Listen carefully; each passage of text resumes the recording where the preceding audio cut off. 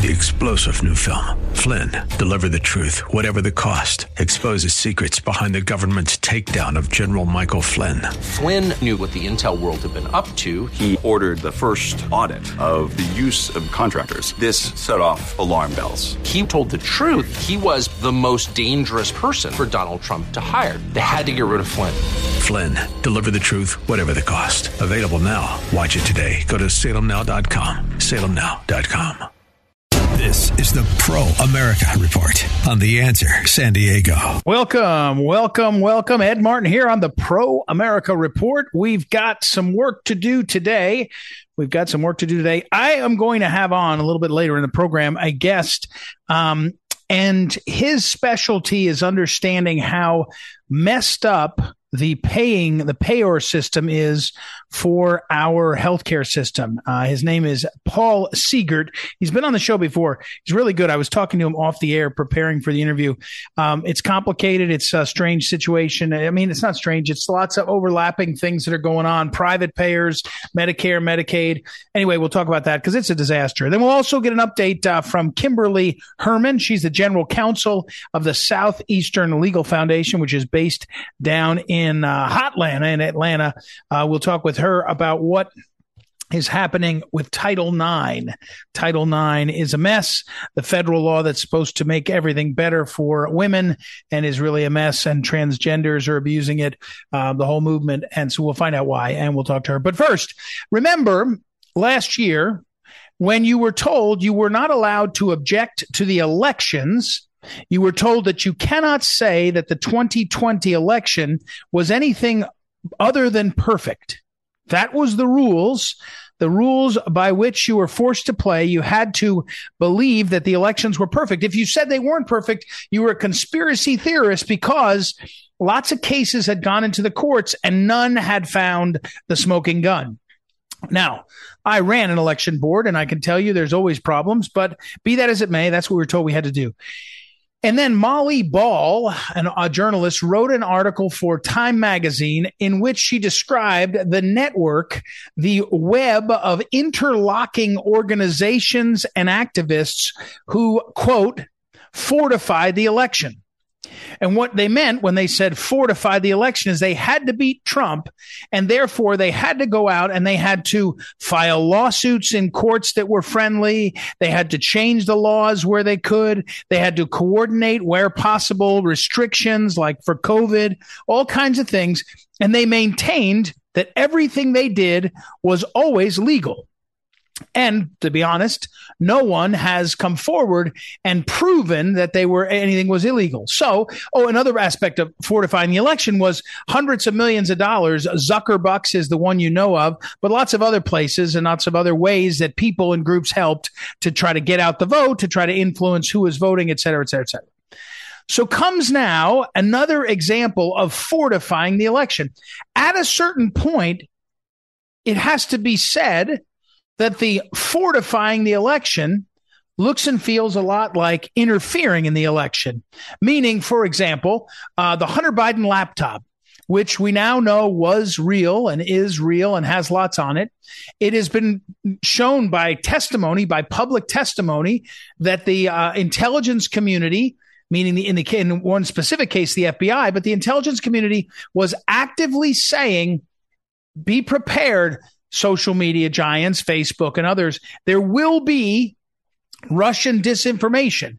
And here comes the Hunter Biden laptop just a month before the election, and 50 plus, I think it was 51 former members of the intelligence community, including Clapper and Brennan and everybody, said, oh yeah, Russian disinformation. And they signed a letter saying that.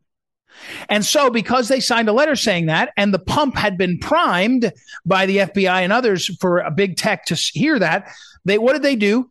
They didn't report. They stifled the coverage of Hunter Biden's laptop, which showed evidence of Ukrainian dealings as well as Chinese dealings as well as other stuff.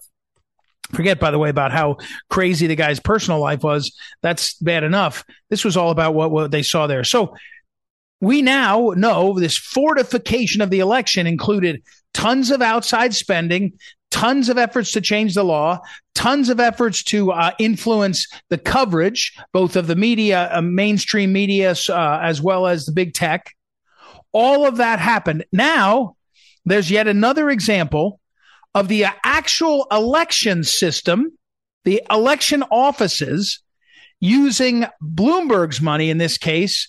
I guess it's kind of like the Zuckerbucks. I guess it's not that different. It's Mike Bloomberg, a billionaire, saying, I'll give you millions of dollars. And the election officials in Philadelphia saying yes. Now, remember, my point on this, again, I'm not saying I have a smoking gun yet to say that anybody cheated. But it is amazing. And Margot Cleveland, who is a retired federal law clerk, worked in the legal system as well as a professor, I think at Notre Dame. And she was tweeting about this. And she said, what's striking is in the middle of this essay, there is emails that have been released that are being quoted. And one of the emails is from a Stanford professor who claims to be this great election expert, an election fraud expert, et cetera, on an election integrity. And he's basically saying, yeah, go ahead, get the money that's coming from a left winger, clearly coming from a left winger. That's who Bloomberg is. And this election official is saying, oh, good, you got that. His name is, let's see, what is it? How do you say it? Persily.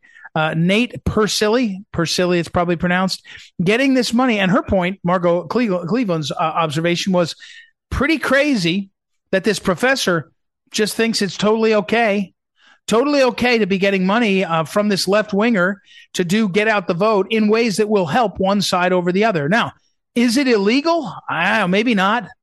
Maybe not. Oh yeah, he heads up this Professor Persily.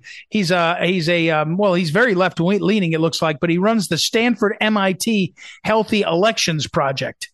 So the point here is, we now know it was a concerted effort to beat Trump, and it was focused on certain parts of the country, certain handful of places where were really close, and that turned out surprisingly different than the rest of the country, and they admit that they are obsessed with doing anything they can. And they admit that there was this injection of lots of money, and they admit, et cetera, et cetera, et cetera. At a certain point, you say to yourselves, and this last one is very important. There is also the admission that the intelligence community, formally, the FBI in the case that we know of, that I'm thinking of, contacting Zuckerberg and Facebook, and informally, the intelligence community, 50 plus professionals who signed a letter that it was Russian, that the Hunter Biden laptop is Russian disinformation. What you need to know is they were either lying or they were idiots. They're not idiots. So they were lying. And so we have the intelligence community, active and retired, working to control the election, along with hundreds of millions of dollars and lawyers and a legal system that's all doing things to fortify the election. You see it? You see the problem? Do you get the problem yet? There's a point where fortifying an election is not benign. It's not simply competing. It's utilizing something akin to the deep state. I mean, whether you call it the deep state or you call it something else, a coordinated effort that utilizes the intelligence community and big tech. Those are really powerful together. And big media, also powerful, and local health election systems, very powerful, and local legal system, very powerful. Over time, you see the fix was in. Whether it was illegal or not is a different question, but the fix was in against Trump. And you may say, well, that's just the way the game goes. I don't think so. I think we have a pattern that goes all the way back to the last days of the Obama administration, when, as I said, was reading to you the other day, Susan Rice says and sends an email to herself talking about how they did everything by the book. And in the room, when they were making big decisions on how to effectively engineer the Mueller investigation, Comey, Biden, Susan Rice, Obama, Sally Yates, I don't know, was Brennan or Clapper in there? I can't remember. I'll have to go back and look for sure. But the simple fact is there's something very wrong with this. Really wrong. Deeply problematic. And whether we get to the bottom of it ever, maybe it doesn't matter, because the admissions that are coming out make it clear what happened. And the only question is, why won't it happen again? What has happened? What has changed that makes some of the things regarding COVID and restrictions, maybe they can't happen right now? But the rest of the stuff certainly seems to be possible, if not probable. And I'll say it again. Once they get away with it, why wouldn't they do it again? What you need to know is once political actors get away with it, in fact, are rewarded with jobs in the White House and the Justice Department, everything else, they had to be out for 4 years. Now they're back in power. Why wouldn't they do it again? And if either you are so cynical and you just use power, or, and it could be both, you think the other side is truly evil and therefore has to be stopped. Either one of those probably put together, probably some mix, makes it almost impossible to imagine that they won't do it again, that they won't fortify the election, that guys like Bloomberg won't spend tens of millions, maybe hundreds of millions on influencing the elections and how they do it. Why would they stop? Why would they stop? That's what you need to know. All right, we'll take a break. We'll come back. We've got some great guests today, and we'll cover that. Don't forget, visit proamericareport.com, proamericareport.com. Sign up there for the daily emails and all the rest. Some of the people were texting me about the interviews from yesterday, I think it was. All that stuff is over at proamericareport.com. It kicks through to phyllisschlafly.com, so you get it all there. If you need to, do a search in the search bar, and you'll find anyone that you're seeking the interviews. We'll take a break. We'll be right back. It's Ed Martin here on the Pro America Report. Back in a moment. Welcome back. Ed Martin here on the Pro America Report. And I think it was a few months ago we had on the program Kimberly S. Herman. Kim Herman is the general counsel over at the Southeastern Legal Foundation. slfliberty.org is their website. She has worked in business and a lot of different things, litigation also, and appellate courts. And she is very helpful to look at some of these issues that are going around. But the one I wanted to talk about was the Title IX of the Civil Rights Act, which is continuing. There's been a public comment process. The Biden administration has been aggressive in their proposed changes. And I thought I would speak with her again. Kim Herman is the general counsel. Welcome, Kim. How are you? I'm doing great. Thanks for having me back. Well, it's nice to have you back. So what is the Biden administration, when I say that they're aggressive, they have a set of positions on this, on Title IX, and they're being, upfront about it and going forward. Where are we in this process? Yeah, so Title IX is the part of the Civil Rights Act that protects sex, right? So originally it was enacted so that we would have equality, not equity, equality in women's sports. Right. What the Biden administration is doing is they are redefining what the word sex means. So no longer will it mean a man or a woman, a biological man or woman. It will now mean sex stereotypes. It will mean sex characteristics. It will mean whatever you want it to mean. So it no longer gives any protections for women's sports. It will allow men in locker rooms. It will completely destroy what we have worked so hard over 50 years to build. Our guest is Kim Herman. She is the general counsel at the Southeastern Legal Foundation. Again, slfliberty.org. What's the mindset that goes for this? When you had, for example, in the Department of Education in the Trump administration, you had there were certain policy positions you could see. They were more supportive of school choice, certainly charter schools. Well, the new administration comes in and they heavily dominated by the school teachers unions, and they're against the charters and the school choice movement. That policy move is obvious to me.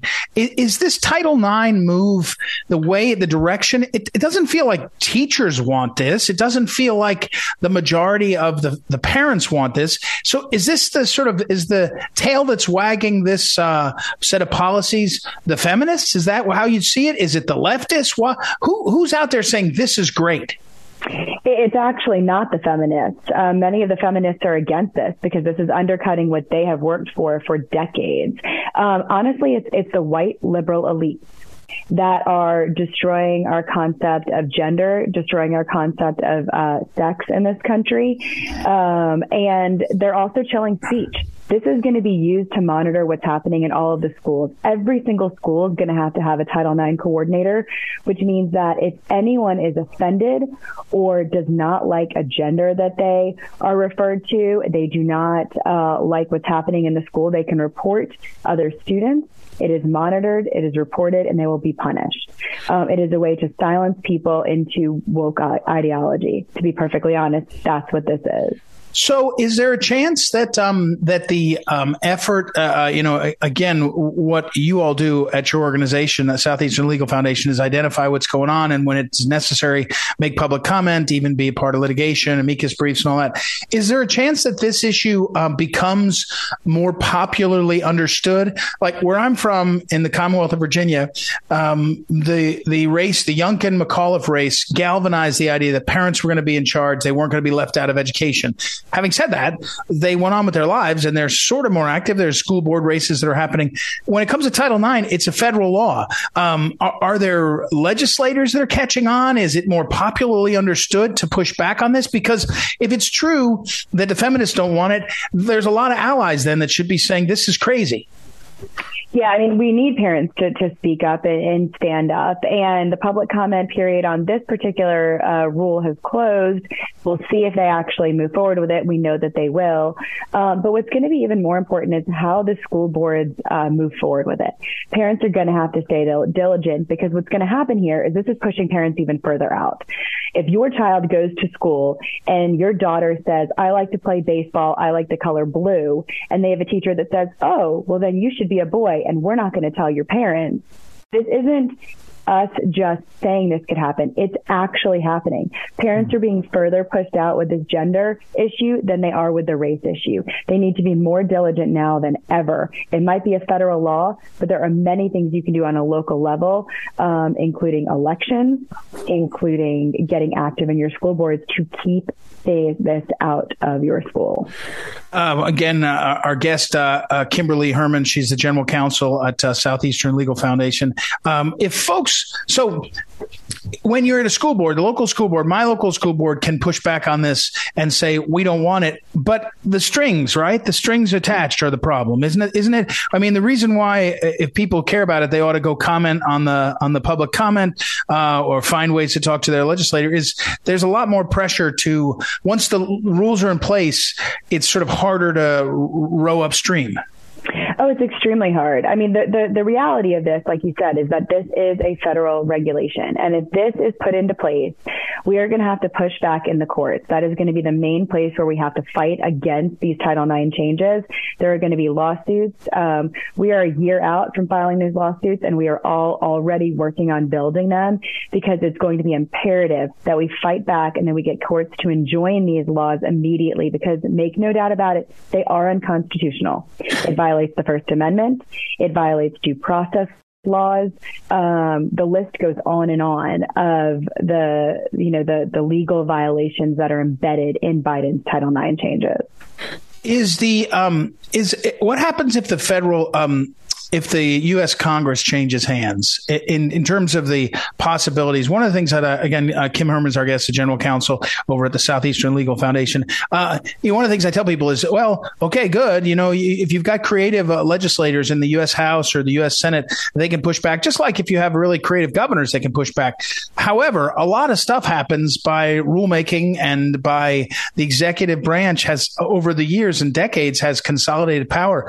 What's your vision there, Kim? Is there hope for a conservative, I guess it would be Republican, House, and therefore a chair of this committees being able to push back on this? How would that look? Yeah, I mean, they absolutely could push back. But like you said, this is being done by the Department of Education. It's imperative that it is stopped before it actually goes into effect. So what we have now is a proposed rule. They have about a year it's going to take for them to go through all of the comments and actually come out with a final rule. Taking back the House is a very first step. Taking back Congress is a big, huge step. But really, it's at the federal executive level. It is taking back the White House and taking back these agencies. That is how we stop the Department of Education. Yeah, it's an interesting problem. And again, our guest, Kim Herman, Southeastern Legal Foundation, if you go there, they got tons of information on issues. Even their newsroom has a lot of the press releases explain a lot of stuff. It is one of the problems. I mean, sometimes you look back and you say, well, if you could go back in time and you had a Republican administration, it's not so much that we want a department run better. We want them to sort of devolve power, like dramatically, dramatically give up power to be able to change the future. Because, I remember with the Bush administration, I used to joke, Bush W, I'd say, we don't need a better EPA administrator. We need someone who stops, gives back the power to the states. That's what I worry about, even if you get control of a House or Senate. What's the future legislatively in states? Do you see, Kim, that there's an opportunity for state legislatures to push back on this? And what would it look like? Yeah, I mean, we've seen a number of state legislatures work to give additional parental rights. And I'm not just talking about rights to see curriculum. In this area for Title IX, we need additional rights of parents to know what's happening with their child. Schools cannot keep secret from parents if their child is wanting to go by a different pronoun. If there are boys in the girls' locker rooms or girls in the boys' locker rooms, parents need to have exposure and they need to know what is happening in their kids' school on that front and with their particular child. And so state legislators can stand up and actually do something about that. But, to your point about federal agencies, we need to roll back the power of these federal agencies across the board. And the only way that that's going to happen is with a change at the very top and a change at our White House. Well, it's the important thing for now is people understand what's happening and find ways if they can object, whether it's as Kimberly Herman has laid out. There are public comments that can go to their website. You can look at some of those. And then also your legislators at especially the federal level, but state level can have an influence. Kim Herman, thank you very much for your time. Again, General Counsel over at the Southeastern Legal Foundation, slfliberty.org. Thank you, Kim. Thanks. All right. We'll take a break. We'll be right back. It's Ed Martin here on the Pro America Report. We'll be back in a moment. Welcome back. Ed Martin here on the Pro America Report. It was a few months ago we had Paul Siegert on with us. He is the managing partner. He's in business, PCS Advisors, health benefits consulting firm, offices all across the nation, and has commenting especially on healthcare and economics and what's happening. So there was a piece that was sent around. One of his folks sent it to me about the incredible cost of healthcare, of course, but that hospitals and the whole system is under incredible strain. And the question is, are we at a tipping point? That's one of the lines that was used in this, where we see so much medical debt. We see so many things. Incentives are off. If the money, my listeners, Paul, know I will often say follow the money is the best filter to judge. And if you follow the money with some of the incentives in place in our healthcare system, it's pretty disastrous. So first of all, welcome back, Paul. How are you? Great. Thanks for having me. So broadly, going up, doesn't matter how we got here. We have Obamacare as a problem. We have the cost of Medicare as a problem. Medicaid as a problem. All these things happen over 50 decades and decades. Doesn't matter how we got here. Where are we now? If you described our system of healthcare, where are we now? We're at a place now where when you use the word subsidy, people think I'm about to talk about the government, and I'm not.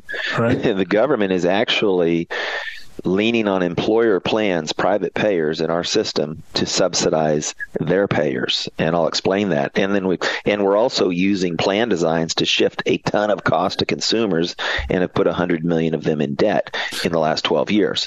But when I talk about subsidy, the whole subsidy part of this, which is, I think just about nobody knows that employer plans pay a lot more when one of their members shows up at a hospital, as an example, than Medicare or Medicaid.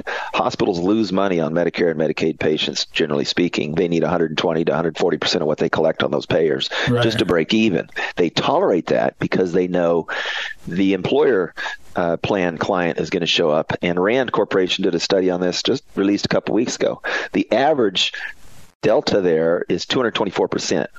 Employer plans are paying 224% more than the government payers. And that's the only reason the system can continue, but it's actually does have an end in sight, because in 1999, 67% of us got our health care from our employer. Right. And just in the last year, basically since COVID hit, we've gotten to a tipping point in a sense, because we're now at 49% of us getting our health care at work. So you have this dwindling supply of people, kind of sounds like an overall economics conversation, right, who are supposed to fund the whole system. So then naturally, they have to have inflationary increases each year because it's a dwindling pool. Right. All that. So we're talking with Paul Siegert, and again, he's managing partner, PCS Advisors. He works in this field, health benefit consulting firm. Okay, now we pull back. Now drill down. We drill down and we go in there and we say, okay, who's making the system work, right? And where I come from, St. Louis, we have Barnes BJC Health, and we have SLU Health Medical Center. BJC and the Washington University system in general, broadly speaking, they know how to make the system work really well for them. I mean, they're buying real estate, they're developing things. Have the hospitals figured it out? And is that the place where the system's got to change, or are the hospitals figured out because the system is broken? Hospitals have figured it out, but some have and some haven't. It depends. If they're in a market with lots of private payers still, then they're doing well. Ironically, those markets with lots of private payers are also the place where we find the most medical debt, because those private payers, those employer plan individuals that are showing up, likely have a really high deductible. Okay. And a high max out of pocket and all of that kind of stuff. So it's kind of counterintuitive that in those markets, these hospitals might be running double the average operating margin, so maybe 12% instead of 6%. Right. Because they still have lots of employer plans, and we're putting a bunch of people in debt. And then you look at rural markets, we're losing hospitals there. And just in 2019, or 2020 rather, we lost 19 more rural hospitals. And depending how you tally it up, let's say we have about 1,800 left in this country that serve 20% of the population or so. That's rural, and those are on the decline. We lost 136 in the last decade-ish. So they're getting hammered because almost all their payers that show up are Medicare and Medicaid or uninsured. And then you have like in your market that you just mentioned, or you go to Dallas, Fort Worth, or you go to some of these other places, those hospitals can do quite well. And they just bill the max possible for every little thing in order to get that done. They'll put people in collections. They'll take them to court. They just do whatever it takes to get the dollars in. Well, let me pause. Paul Siegert is our guest. He's a managing partner, PCS Advisors, has decades of experience working in health benefits, and his PCS is a health benefits consulting firm all across the country. So what's the future? I mean, the political reality is when you describe the current system, as I always tell my wife, I was telling you off the air, who's a physician, you don't ask politicians to act against their interest. Right. And their interest is not managing tax dollars well. Their interest is getting reelected. Now, many of them, hopefully they'll be visionaries and they'll be in the public interest, but just in general, they're going to act in ways. So they're not going to upset Medicare recipients. They know they vote, right? I mean, this is the way it works. Medicaid recipients, they'll periodically upset them because by percentage, they don't vote as much. And so, but what's the vision, Paul, that could get people thinking, hey, we're going to have some market-based forces, but right now, what you're describing, and if everybody feels it, the system is broken, or maybe better said, breaking. And your description is it's racing to the bottom, and soon you're not going to have to wonder. It's just going to be totally, it's going to actually be broke, meaning the numbers won't work. Give me a vision on a way out. Well, I agree with you. First of all, to hammer home what you just said, we're not going to get. I don't see solutions coming from the top down anytime soon. Right? They're going to reduce Medicare reimbursements to these hospitals another 4 points by the end of this year, which will shift more cost as they squeeze that balloon. It'll shift more cost to the dwindling supply of private payers. The real solution is that these employers are at a breaking point, and they're going to demand the change. And many of them, it's a growing movement of these employers who are cleaning up their own health plan. And as then that's going to lead us to a point where the whole system then has to stop and say, we've got to do things differently, because we no longer can pile on this dwindling group of employers to fund everyone's profit margin.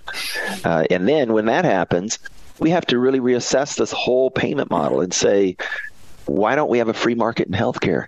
If you take insurance out of it and you look at healthcare procedures where there is no insurance, elective procedures, LASIK and cosmetic things, right, quality goes up, cost goes down consistently, because you have transparency around those things that you need, those pieces of information you need to consume well. If we don't have transparency around that, the fact that you don't know what stuff's going to cost before you consume it is pretty crazy. How do you shop? You can't. We have to make that possible. It's and again, the forces, the small p political forces, as you say, that if you get to the point where, it's a funny trick, isn't it? Your assessment would be, well, at a certain point, businesses are going to say, look, we need you to adjust this system. It's not working. Except, as we race to the bottom and more people, we're down to 49% are covered by private payers.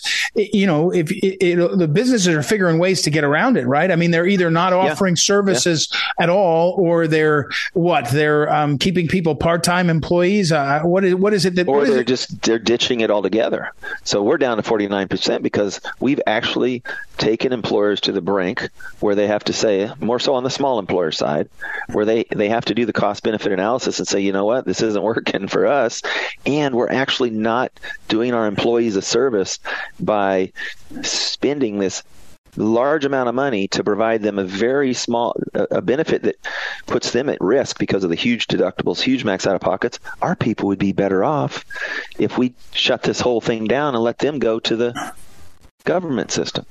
So that's happening, which then makes it even worse for the larger employers that tend to be left. Right. But that can't go on forever. Right. If everyone paid their fair share, we'd be at about, if everyone would pay 145% of what Medicare pays, let's say. Now, this is the very loose underwriting that I'm doing in real time. Right. But the whole system could work. Yeah. Like it should. Well, the problem is when you describe it that way, that's counting on people acting rationally and deciding things that are in the interest of the broader community and not in their own interest or their own business's interest. Is there any possibility? Again, our guest is Paul Siegert, and he's managing partner PCS Advisors at PCS Advisors on Twitter, PCSadvisors.com on the internet on the website. Are any examples of smaller markets that experiment to try to get this under control or to try to free up competition and transparencies? Are there states, maybe even smaller states, that obviously, California is its own economy. It's not particularly nimble, but are there states or municipalities that have tried to creatively do this? Probably not, because they're dominated by federal payers, right? Yeah, there really aren't. Or not successfully. Okay. The bright spots in the system today are employers, top quartile employers who who take this very, very seriously and demand transparency at their plan level. I see. From all vendors involved. All cost drivers, and that's drugs, that's hospitals, that's surgeries, primary care, but really drugs, hospitals, and surgeries. They dig into those three areas of the plan, and they get they demand the transparency. They get the transparency, and then when they have it, and they can actually manage this thing for quality outcomes in terms of cost and health, they can drive their costs down. They can cut the cost of their health plan in half by eliminating waste. There's so much waste in our system, which is expected if you don't have transparency. I think they're the future. They're showing us the way of the future. Yeah, you just got to get them to do it, and you got to get them strong enough that they're willing to, as you say, to band together and do it. Okay. Hey, Paul, thank you. This is very interesting. It's a great subject. I'm glad you're out making your voice and expertise known. Paul Siegert, again, is our guest. I'll put up on social media all the places where you can read more of his work. Thanks, Paul. I appreciate it. Thanks for having me. Okay, we'll take a break, everybody. We'll be right back. It's a tough subject. but it's got to be faced. It's a massive, massive subject, massive importance to people as well as cost. So we'll take a quick break. We'll be right back. It's Ed Martin here on the Pro America Report. Back in a moment. This is the Phyllis Schlafly Report, presenting a daily conservative pro-family perspective since 1983 and continuing the legacy of Phyllis Schlafly. Now here's the president of Phyllis Schlafly Eagles, Ed Martin. Every federal government body should be strictly bound by the parameters of our Constitution.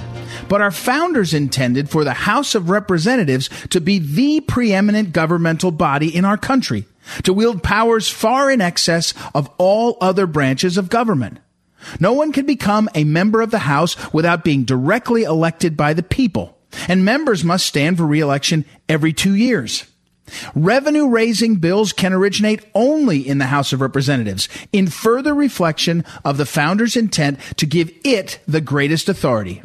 The Constitution also authorizes the House to act alone when it impeaches a president, which is something Democrats exploited twice against President Donald Trump. Whether the House may act alone or with the Senate in issuing a legislative pardon has never been decided by a court of law. In 1974, the Justice Department's highly respected Office of Legal Counsel recognized the lack of any federal precedence on the issue of legislative pardons, and they gave an opinion supporting the use of legislative pardon power, but only in limited circumstances. It falls upon the upcoming House to exercise its legislative pardon power for Trump supporters and thereby end the political prosecution strategy pursued by Democrats. Tyranny by prosecution happens in dictatorships, and it's happening here in America now. House conservatives should now announce their plan to protect Trump and his supporters against the injustices they see around them. When leftists gain political power, they have no problem wielding that power to achieve their goals and punish their enemies. When conservatives are handed political power by we the people, they start coming up with excuses for why they can't take action. I'm ready for a Congress that fully exercises their power for good and under the Constitution. I'm ready for Planned Parenthood and other arms of the Democrat Party to be defunded permanently. I'm ready for bloated bureaucratic bodies to get the axe. I'm ready for it, and the American people certainly are too. The only question is whether we will elect leaders who are up to this task. This has been the Phyllis Schlafly Report from Phyllis Schlafly Eagles. In 2016, the conservative movement lost one of our strongest leaders, but Mrs. Schlafly's work and her voice continue through this radio program, our work in Washington, and the influence you have in your own community. Be part of that legacy at phyllisschlafly.com. We encourage you to bookmark phyllisschlafly.com and join us again for the Phyllis Schlafly Report.